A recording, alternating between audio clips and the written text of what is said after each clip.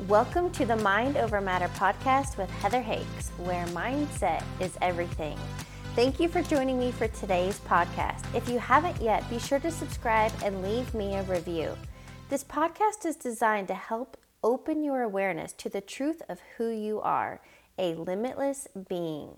You are worthy and deserving of an abundant and prosperous life. It's time to peel back the false beliefs and live the life you dream about. For additional resources or to contact me directly, please visit my website, heatherhakes.com. Without further ado, let's dive into today's episode. Welcome to episode number 482. In today's podcast, my guest and I are really deep diving the science aspect of how to create change in your life. She's going to share with you how she created a huge identity shift and was able to literally eradicate an autoimmune disease that was taking over her life. You are going to learn how to create your own identity shift in 2023. Welcome to today's podcast interview. I brought on Carlin Fisher. Carlin, welcome. Thank you, Heather. I'm excited. Please give listeners a little background. Where do you live and what do you do? Okay, well, I'm a little bit of a virtual traveler. So right now I am currently in Tulum for a couple weeks before Christmas. And what I do is I call it neurooptimization or mind sculpting. And I essentially help people re-engineer their headspace. So at one point in my journey, when I was in engineering school, I was diagnosed with an autoimmune condition. And throughout this journey, the way I got myself out of this process was through my own program and building my own framework. So I essentially coach my clients on the science behind why their mind does what it does and how to restructure that and reframework that to essentially make them their optimal version of themselves to get what they want. I love that. And, I love the science side of spirituality. I'm curious, do you follow or study like under Dr. Bruce Lipton or Dispenza? Yes, that's Both? actually a lot of both where I learned it from. Like I love Dr. Bruce Lipton's quote, the one about like that you can literally change your thoughts through your cells. And I think it goes like if your mind sends signals to your nervous system and your nervous system redirects your blood chemistry and your hormones and whatnot, and then tells your body sends signals to tell your body what to do, something on those lines, then you can literally change the fate of your cells with your thoughts. Yes. What I know about, I love Dr. Bruce Lipton because he's so light. He's so fun. He nerds out on this, but I feel that he makes a very scientific, digestible. And ultimately what I've gotten from Bruce Lipton is, you're right, that it's the environment that produces the cell and turns, quote, genetic things on and off based on the environment. So we're not predisposed to, quote, genetic things. Like if your mom had heart disease or grandma had cancer, that you're going to get it. He actually debunks all of that. Yeah, and I think it's the 20%. I can't remember if it's him or someone else, but I think it's him. The epigenetics, you're 20% the DNA you're born with, and 80% influenced by your environment, like you just said. Pardon the interruption. If this content is resonating with you, please be sure to leave a 5-star review. I want to offer you some additional resources. Visit my website, heatherhakes.com, and sign up for my free video training on how to reprogram your subconscious mind. I also offer one-on-one coaching. I will help you create clarity and a roadmap so you can live the life you dream about. Best part? Everything I teach you can start implementing right now. To learn more and apply, visit heatherhakes.com. Now, back to regular programming. But it's crazy because that's how much impacting you. Like you could have a 10% genetic code for that illness, and you could have just grown it from there. Yeah.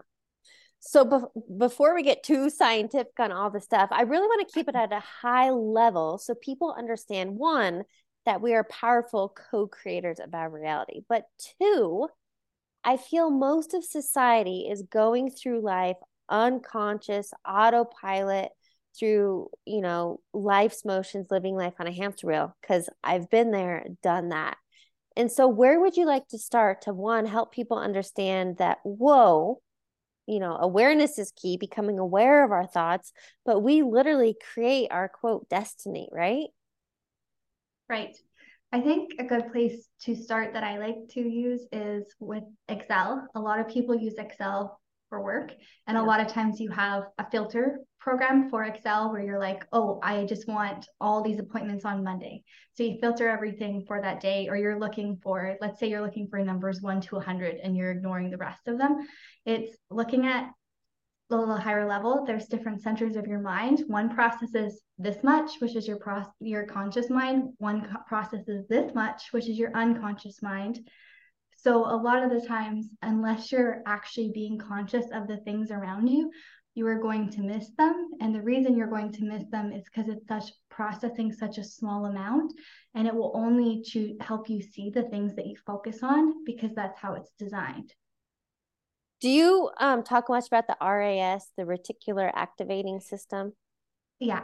Okay, again, I'm going to give my high level overview understanding of it, but I want you to give more technical stuff. So how I've learned to understand the RAS as an example, I remember years ago when I was looking for a new vehicle. At the time, I wanted a Trailblazer. Yeah. And because I was now focused on Trailblazers, I literally saw them everywhere. They were always there, but I wasn't focused on them. And now that I'm focused, I see them everywhere. And so, the saying is, whatever you focus on expands. Can you explain RAS technically? Okay, I will do my best. So essentially, like you said, what you focus on grows, and what you are seeing, you will continuously see. So your RAS kind of falls in the realm of neuroplasticity a little bit, because what happens is with your neural pathways, you have 100 billion neural networks, almost like if you look at the equivalent to a sky full of stars in your mind, and you ask yourself, how many different ways is there to connect those dots, connect those stars together? And if you look at, like you said, with the Trailblazer, once you start finding them and identifying that that's what you're looking for, that's like the filter processor. And that filter processor is going to find them all. And then it's going to keep connecting those stars together.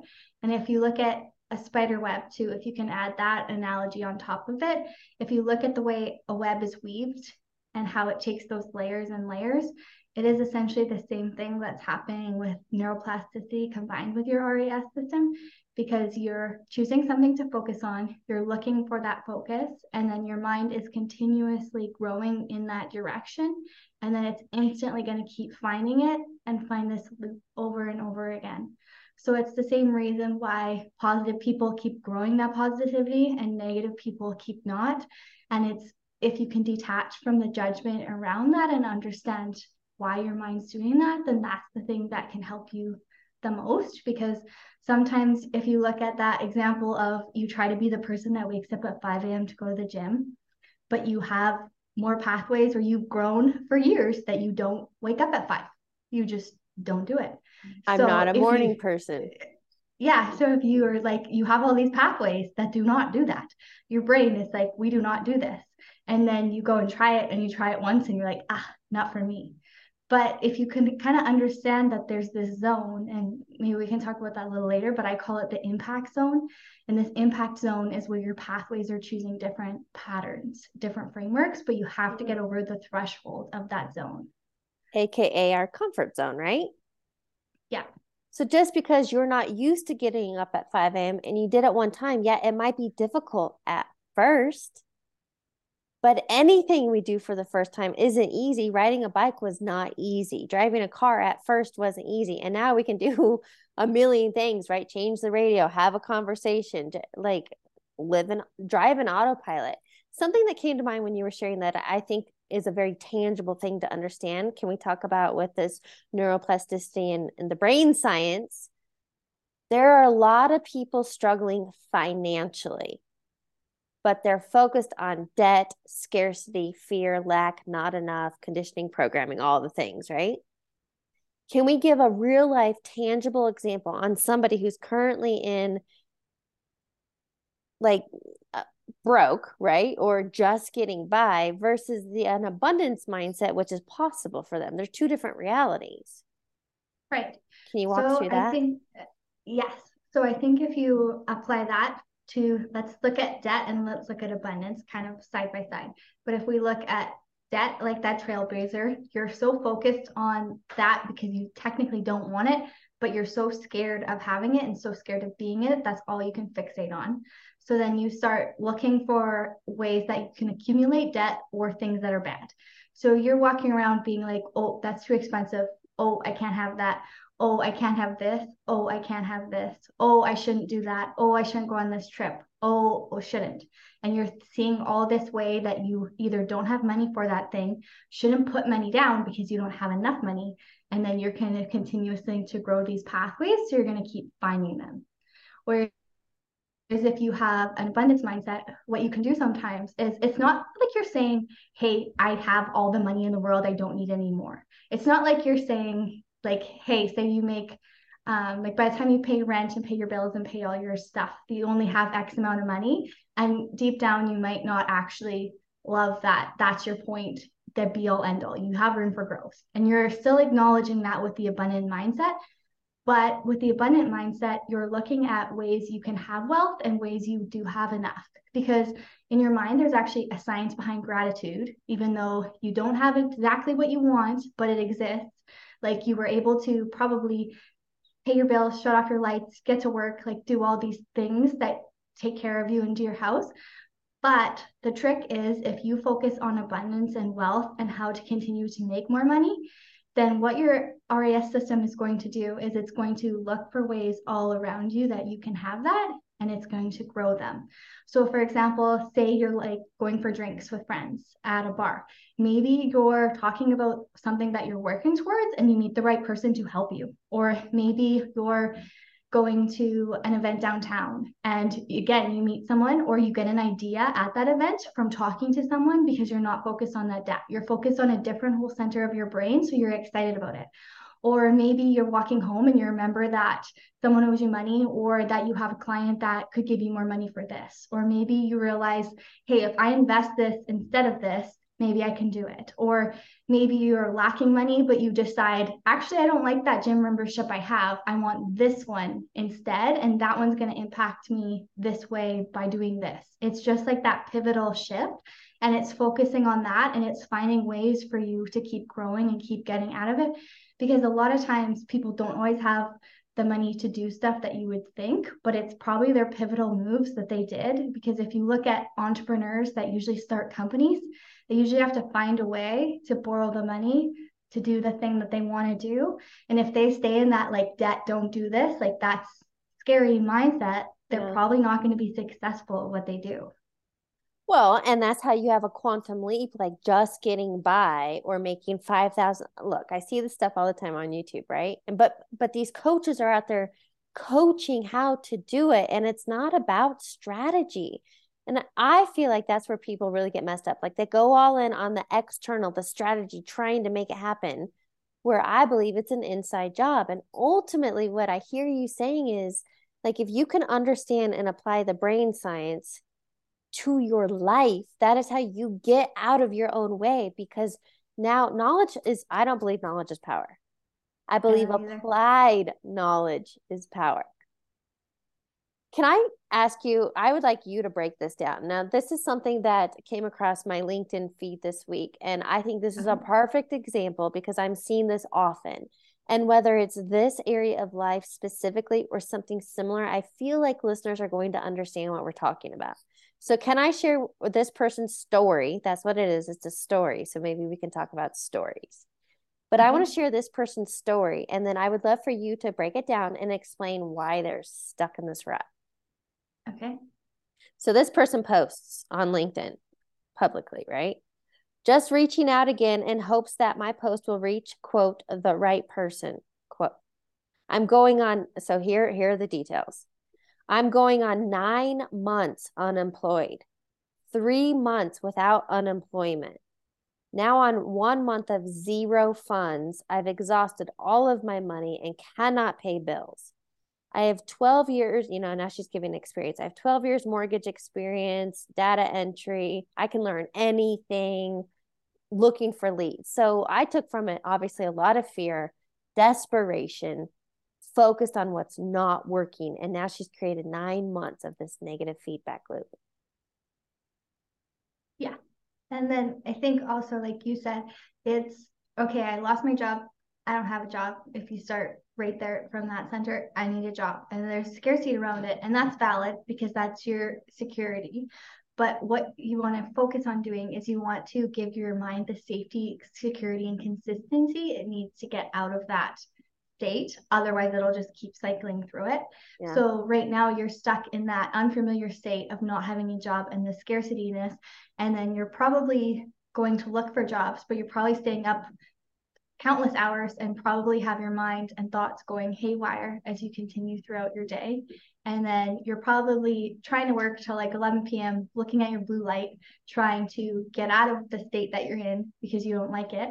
But then as you have that scarcity mind, you're probably applying to different jobs. And even sometimes the approach you have that you're applying with will probably be different. You'll be in a different center of your brain and you'll be in that limbic fight or flight fear center instead of that strategic prefrontal cortex, which is your strategic higher level thinking, which you really want to be in to strategize your way out of this, because your fight or flight is designed to engage you and it's to send you a signal that says, hey, we don't like where we are. Like, this is a fear, this is a stressor, and that's okay. But how we operate for the next bit, we want to create this awareness and reset this system over here. Because if we can be in this center over here, this is the best version for us to solve that problem over there.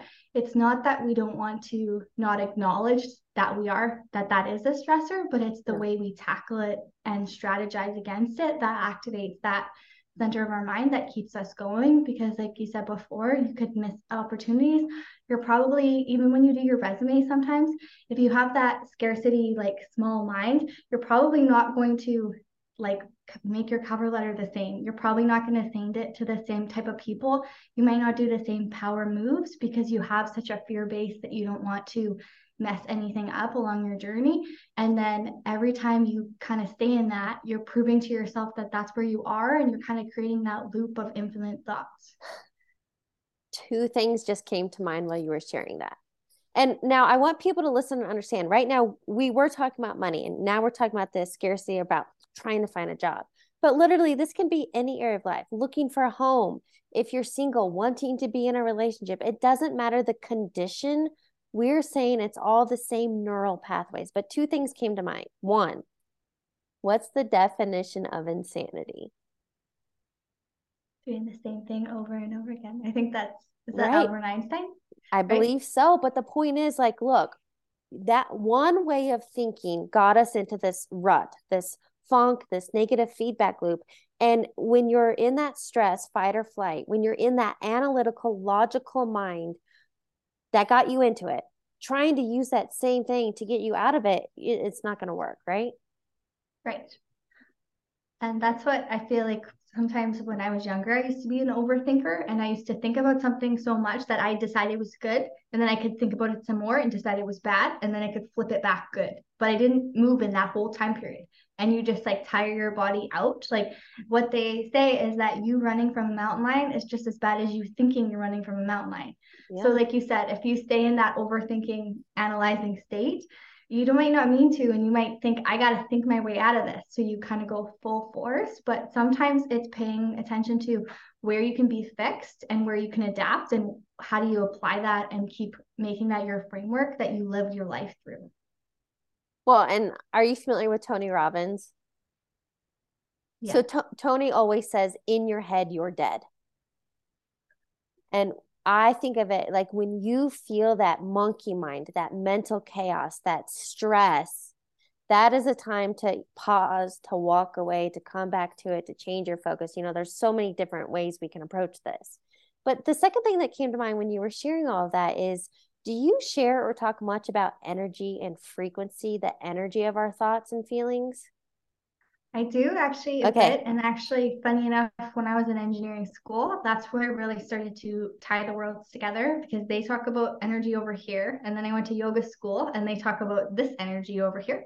And most of the time you act like that energy from engineering that we use to like fuel our houses, like do all this stuff in our society, is different than this chakra energy that they talk about in yoga. And then I don't know if you've ever heard of neurofeedback, but in neurofeedback, they actually look and attach you to those frequencies and adapt them.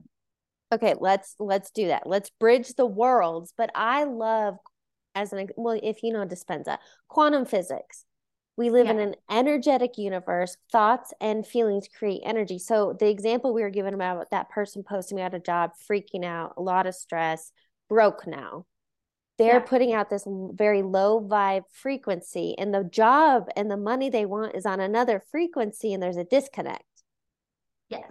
Now I want you to explain it. Can you talk more about energy, frequency, and how we can like get back in the driver's seat of our life?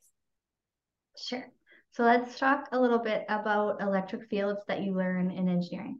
So there you learn about magnets, and you learn about magnetic fields, and you do the math behind strings. And doing the math behind the strings, you look at their wavelength, their radius, all this stuff, and you look at where two strings are playing side by side and how one will naturally match the other.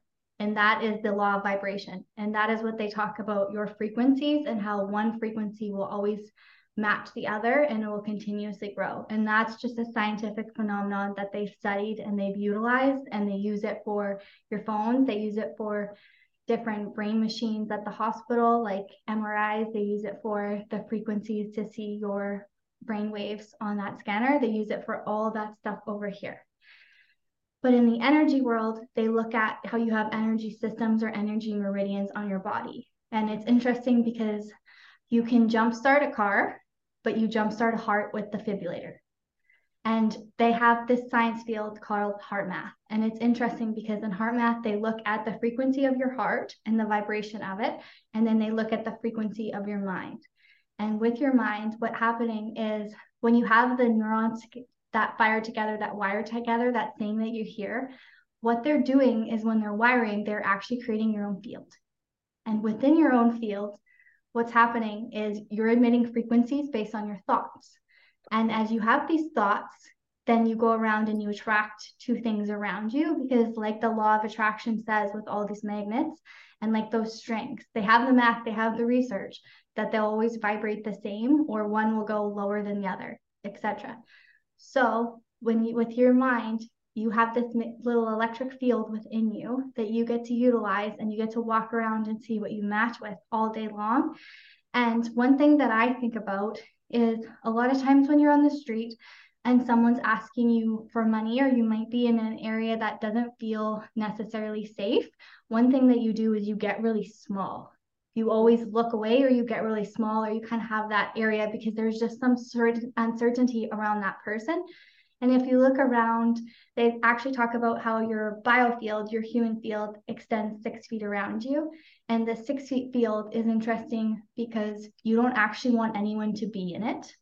So sometimes you'll have someone and you'll be walking beside them on the street and you won't want to be near them. They're not touching you, but for some reason, you just don't even want to have them within that perimeter of you because they're impacting your field, your frequency that you give off. So your mind is essentially sending and receiving information all day long, and it's matching the frequencies that you project. And then with that neuroplasticity and that reinforcement, it's just reinforcing them over and over again. And that's why a simple way to explain this, you know how people say you are the average of the 5 people you spend the most time with. Why?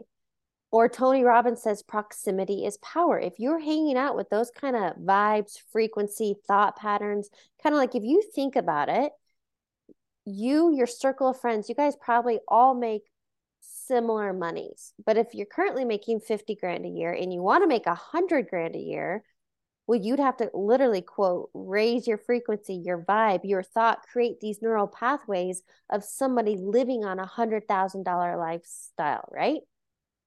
Right. And like the fastest way to that is to hang out with them, because you'll make the same decisions as them. You'll do similar things. As long as you're not hanging out with the one that's like, oh, fake it till you make it. Like, we're going to go spend this much money that we don't have. But if you're hanging out with the one that's like, how do I get this money? What do I have to do? And if you watch their thinking, and I'm sure you have a friend that goes home and watch Netflix, but you have another friend that's like, yeah, I'm going to work on this big project.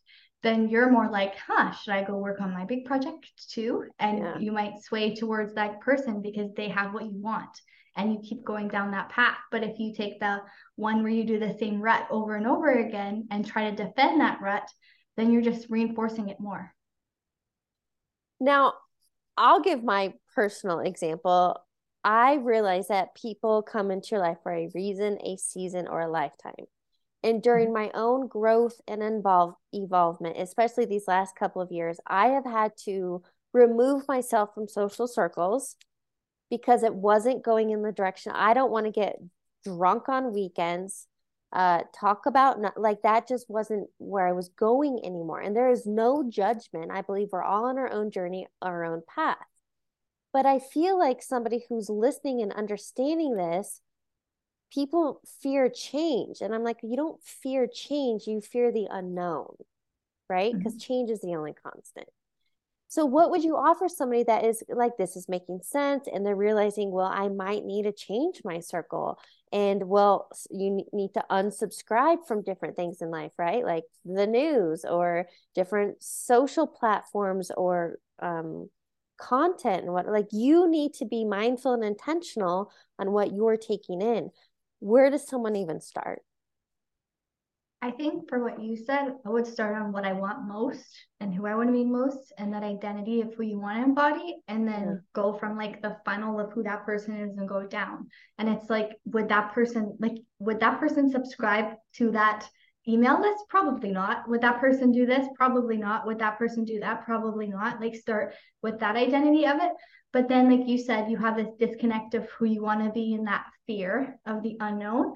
So, one of the things that I have learned, and one of my takeaways that I do frequently to myself, is I learn when I really want something and I start to get worried about it because it's outside that next step, right? You're always going to have a next step as you keep going, but it's to find a way to create safety, consistency, and security around that thing. And what I mean by that is your mind likes certain routines. So maybe it's you're going to apply for a new job, or maybe you're just going totally outside your field. It's what can you create? Maybe it's like a 5 minute little routine before you do that thing that gives you the consistency and safety and certainty that your mind likes to take steps to do that. Or maybe when you're traveling, you usually don't like going to new places or meeting new people, but again, it's like, what do I find safe, consistent, and certain in my life, and how do I apply that to these little steps as I keep going? Because that is the disconnect between here and here. It's walking in here with the uncertainty and the unsafety. So if you can find ways to provide little cues for your mind each step of the way, that's going to help you, instead of you sometimes when you're like, okay, tough love, you can just do it. Sometimes if the tough love isn't working for you and you jumped off the cliff and you're freaking out, sometimes that safety, consistency, and certainty can be the thing that impacts you the most. Well, I think even on that note, I don't think you can't over willpower that neuro programming, right? Right. Because I that's the think conscious mind, a desire, a wanting to push and resist. But if you don't understand that 95% programming, you cannot override that with enough willpower.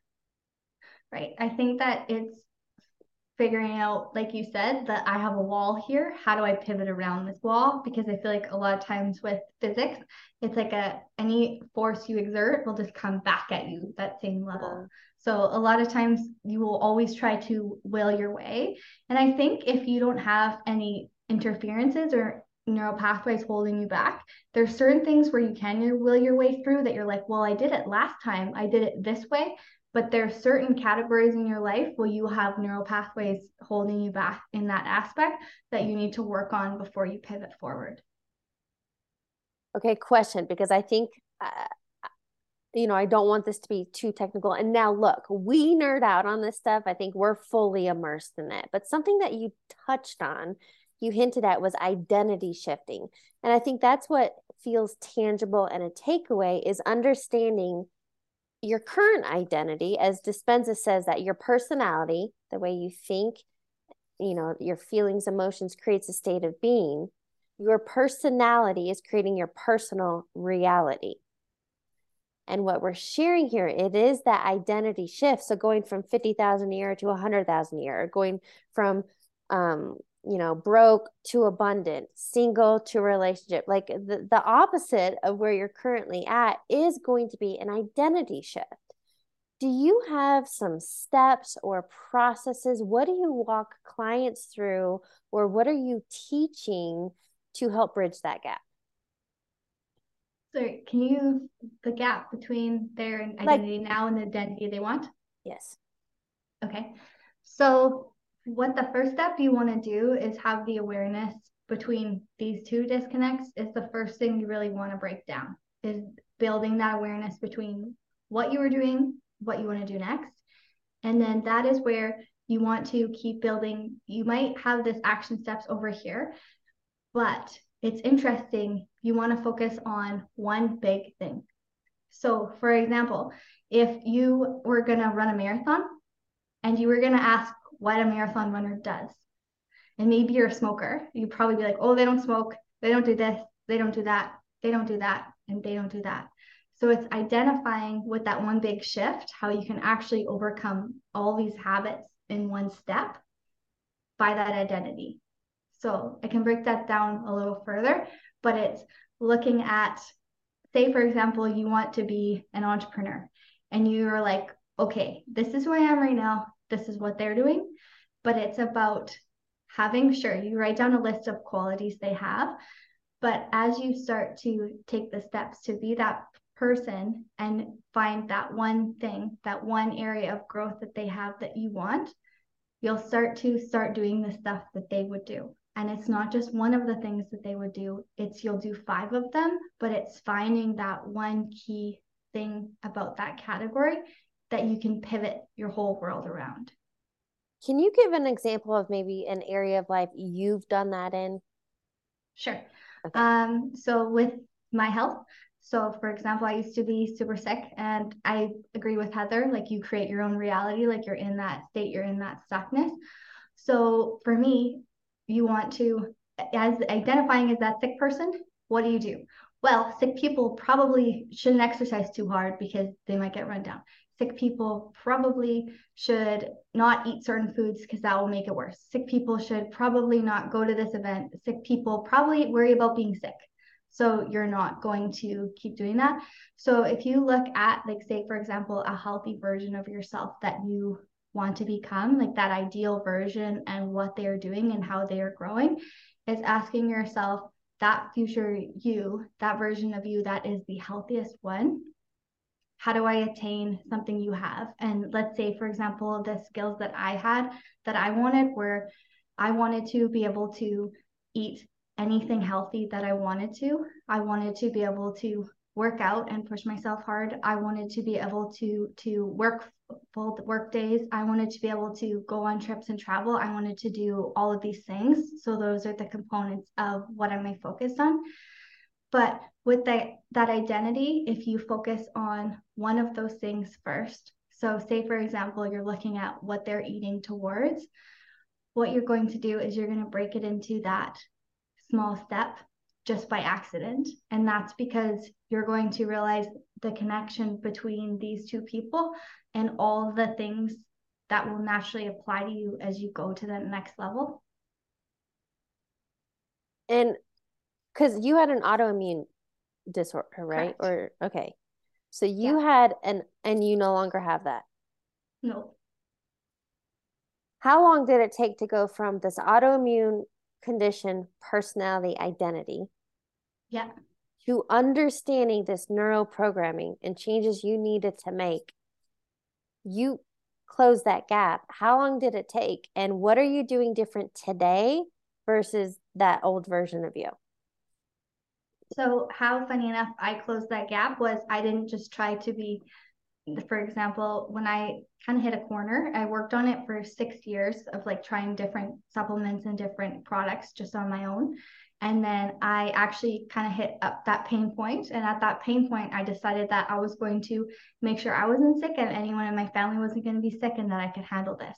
So I actually sought out to be my own practitioner and take courses to do that. So, like you said, if you are a practitioner and you're identifying as that, what are they doing and how are you taking those steps? So then I started that new path where I had all this research that I could access at my fingertips to help me along my journey. And it took me about 9 months to get certified in this category.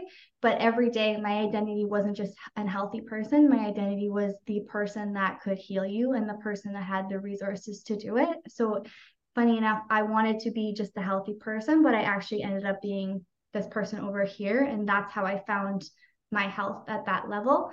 So, it took me, I would say, about a month to start noticing significant changes because of the protocol that I was doing. And I was working on my mind and my nervous system, and I was resetting myself. I was doing all of these things right to get there. And then some of the habits that I used to do that I no longer do is one, I used to wake up and just start my day. I usually used to meditate for like 5 minutes, but then after that, I would go like straight to work and I would just engage fully in my fight or flight while I answered emails. And I didn't have any boundaries. I had very people pleasing mentalities. I only wanted to be seen as successful in a certain way. And I was very good at being seen that way, but I was not ever seen as a failure because that was part of like my identity of my path. So everything revolved around those key principles and characteristics around what I do. Or I would work a 16-hour workday instead of going to the gym because my boss really needed me to, or you'd kind of do certain things like that. Or I used to work for hours and hours and not take a break because I was so geared and focused, but I didn't realize I was firing up that fight or flight center in my brain that was slowing me down and holding me back. So now what I do is I wake up every day and I meditate for longer than that. I usually start my morning a little slower and a little adaptive to kind of give myself that grace period. And then I work in my prime hours and really go full force into that. I always try to reset myself and notice when I'm in that fight or flight because your scarcity, like you have 5 times the neuroreceptors for a scarcity thought. So it's not that they aren't going to come, and it's not that people that are motivated and doing this don't have them. It's that they reset them because you are the summation on what you're focusing on, which is what growing, and how you reset it. So I have little points throughout my day where I make sure I'm resetting it and I watch the steps that I take to that next level, because sometimes when you're trying to go from here to here, you take a huge leap and then you get right into that scarcity level and then you just like go away from the whole project. Whereas when I start to build the awareness and have that internal intuition, like you were saying, of like that mind body spirituality connection, then I can start to graze myself out of it. And my autoimmune was in my gut, and you have 5 times the neuroreceptors, or sorry, you have way more gut receptors going from your brain, or from your gut to your brain, than you do from your brain to your gut. And what that means is your gut picks on vibrations before your mind even does. So my gut is my sensory point, and it's the point that I utilize. Like when something is wrong, I listen to it and use that as my tool to navigate the rest of my day. Okay, I would just like to highlight, again, this is my perspective. What you really shined a light on there is that old version of you was living life in autopilot, going through life's motions, living in high stress, which is the number one cause of any dis-ease in the body. You were seeking all these external things, supplements, whatever, until you gained the knowledge and applied it. You said a practitioner of your life. You applied it and realized, whoa, this is an inside job, right? Like you became intentional, mindful. Guys, if you listen, she's really sharing how she's intentional. She wakes up not going through life's motions. She's like building self-care and building herself up, and then she works in her prime time. She gives it all, but you're not living in that stress mode 24/7. Oh, because I already did it, and that stress mode I've already killed, right? Like I already died in that mode. Really, I couldn't do it. Whereas if your flow state does not exist in that stress mode, your flow state is where you can, and your flow state is also your intuition, that higher level state over here. Whereas when you operate in that one, like you said, the autopilot, like the should story, like high alert all day long one, you're not getting anywhere. Yeah. I feel like this is something we could probably talk about for like 6 hours a day, 6 hours and just get to the tip of it. What I want to know is, can you walk us through maybe some daily intentional practices you do? Because, I know a lot of this is scientific and it's new to some people, but we want to get them started. We want to get them going. So what is it like? if you could only name a couple things, like three things or somewhere to begin, and what are you doing daily? Okay. The first thing that I would say is I know people will be like, okay, I tried meditating for 5 minutes, and they'll be like, oh, I kind of checked in. But the check-in state is different than who you want to be. And for example, I went to the gym today and I didn't feel like it at first. And once I was 5 minutes in, I didn't want to leave, right? Like you kind of hit those thresholds throughout the day. But the one thing to remember is after you meditate, you might have the awareness of where you are at, but you really, like Joe Dispenza says, you really want to prime yourself to be in that next state, which is what you're focusing on that day and seeing yourself do those little steps and those little actions, even if you're afraid to do them. Because what you're doing is when you visualize yourself, for example, doing something you've ever done before, or doing that interview, or asking those investors for money, and you've never asked anyone for that much money before, when you're visualizing yourself doing it and you're staying in that state, you're creating those neural pathways to connect to it the next time you do that, which will be real life. So it's just that rehearsal, and it's creating, again, that state for later. It's creating that safety and consistency for later. So that is the first thing you want to do, because a lot of times when you look at what you've done today and what you're planning to do tomorrow, there's a disconnect in your level, probably, most likely. It's probably doing new areas. So that is the first thing that I do every day. The second thing that I really try to do is create a night routine, because I like thinking a lot. I will find sometimes I will even like write notes for clients. I'll come up with like these little things where I'm supposed to be falling asleep. Whereas if you create a little routine that can take 5 minutes before you go to bed, you are creating that quiet time and that space for your mind to actually shut down. It's not just for kids, funny enough. It's the safety and consistency your brain likes to allow you to sleep so you can shut down that high stress.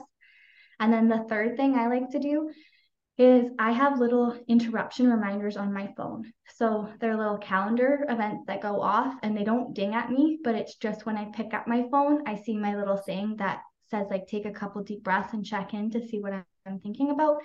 Because say, for example, you reach a client or you have an event, or maybe you're an investor, or maybe you're a trader and you lost money. Anytime you were supposed to make X amount of money and you didn't, the first thing you're probably upset. You're probably feeling that state here. But if you don't check in with that 2 hours later, like we just said, you're missing all that opportunity that you could have pivoted or created something else. Or if you don't check in later, you could still be in it the next day. And then, like Joe Dispenza says, the next day turns into months and you're in a mood. So it's creating that little system. Your phone pretty much tells you how to run your life. So just create one for you and one for your mind. And mine goes off 6 times, like in the morning, midday, kind of. And it doesn't actually interrupt me. It's just when I see it and I look at it, but it helps really reconnect to that cue of like, what are you thinking about it? And is that person or that higher level identity of you supposed to be thinking about that and supposed to be fixating on that path? And is that where you're going to grow? Yes. Similar to you, I have multiple daily alarms with an affirmation and a song tied to it. And even if I just break for 15 seconds to get me back in the, but look, you guys were very intentional and mindful. And something, I think we could probably do a whole episode on this. One thing you said was mental rehearsal. And we know the power of mental rehearsal because I think it's even throughout all of Dr. Joe's book, You Are the Placebo, that people that only mentally rehearse, like playing the piano or doing bicep curls, mentally rehearsed it, still strengthened literally that muscle only through mental rehearsal. And so that's why we know pro athletes, the power of visualization, imagining catching that touchdown or getting first place or what, that is the power of our mind. Right. And I think, like you said, some people are like, oh, yeah, I'm supposed to do that. But even you just saying, like, the science behind you actually getting stronger for doing it, like, don't ignore that science. Because I know that you're like, oh, I don't want to rehearse. Oh. But, like, for me, I always have to know the why, the science why to do something. Because a lot of times, like, that's not appealing all the time, right? You're not like, I can't wait to fake practice this before I do it. You're like, oh, I need to study, I need to read my notes, I need to do this. But it's like, if you know your why, like why that rehearsal is doing that for your neural pathways and why that's going to help you do this over here, then you'll do it. But if you don't know your why, you're like, oh, cool, that's nice, but I'll probably skip that part. Yes, I love that. Okay, I feel like we've touched on so much, and honestly, I would like to have you for hours. But if you could only give listeners like a key takeaway, what do you want them to get? I think the key takeaway from all this, what we're talking about here is, and what Heather talks a lot about, is the consciousness. And I think it's to, as you grow your comfort zone, you're going to start to notice that your mental consciousness starts to change and grow. And there's all these worlds and all these science fields. Like I said, the bridge between engineering science and the bridge between yoga science, the energy fields all exist, but there's a consciousness disconnect between them. So as you kind of keep going with Heather and following her podcast, and she keeps talking about consciousness, it's just to start to realize that you can just take one step and you can stand at that point. Sometimes what happens is we act like we're at a cliff and you either jump or you don't, but sometimes it's just taking that one step forward and deciding like, I could believe that. Okay, that makes sense. And then you're building this whole other reality that you didn't know existed. But at one point, you're shocked at that person that didn't know. So understanding that through that consciousness is how you re-engineer your headspace or how you reprogram yourself long term. The visual I got with that was like right now, most people are living like very narrow minded because we don't know this stuff yet, right? So living very narrow minded, this very small path. But once you start learning, I just think like live in a state of curiosity. So you start learning this and you open your perspective and like take the blinders off. And now you have this whole new world and capability available to you. That's what I see it. And it's exactly like you said, it's just unlimited and you don't know it's there and you don't know till you do. And at one point in my journey, I was crushed that no one ever told me this.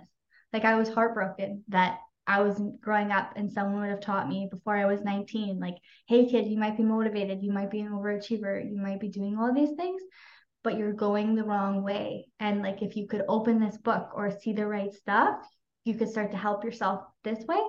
But a lot of the times you get there by getting there. Yeah, for sure. All right. I would love to wrap up the interview. So I have a few rapid fire questions for you. Okay. First being, what is a quote or motto that you live by? One of the quotes or the mottos that I live by is by Carl Jung, actually. And it's until you make the unconscious conscious, it will direct your life and you will call it fate. Ah, yes. Oh, I love that. What is a book you're currently reading or highly recommend? The book that I'm reading, I've read it before, but I got it for my birthday, so I'm rereading it. And funny enough, it is The Power of Habit. And I'm rereading it. I love rereading stuff, but one of my favorite parts is about the football coach that turned his team around just from brain cues. So if you're interested in watching it, it just kind of has the scientific part of changing your brain. Cool. All right, final question. What advice would you give your younger self? The advice that I would give my younger self is, I think, just to, I don't know any advice I would take to get me on this journey faster, but I think if I could just turn them on to like one idea, like Joe Dispenza, or like, hey, just start to realize that the world is so much bigger and more conscious when you're living outside of the should stories. But anything that I could give my younger self to just take one step on the right path to build that curiosity to keep going, because you get there, right? It just takes longer, but it would have been nice to have it at 15 and kind of be down that journey. For sure. Thank you so much for joining me today. I loved this conversation. No problem. Thank you for having me. It's been fun. I like your questions. Thanks for tuning into today's episode. I'd love it if you could leave me a review and remember to subscribe and share this episode with your friends. If you haven't yet, connect with me on the social platforms. You can add me on Instagram at heather.hakes and subscribe to my YouTube channel. I'll catch you on the next episode.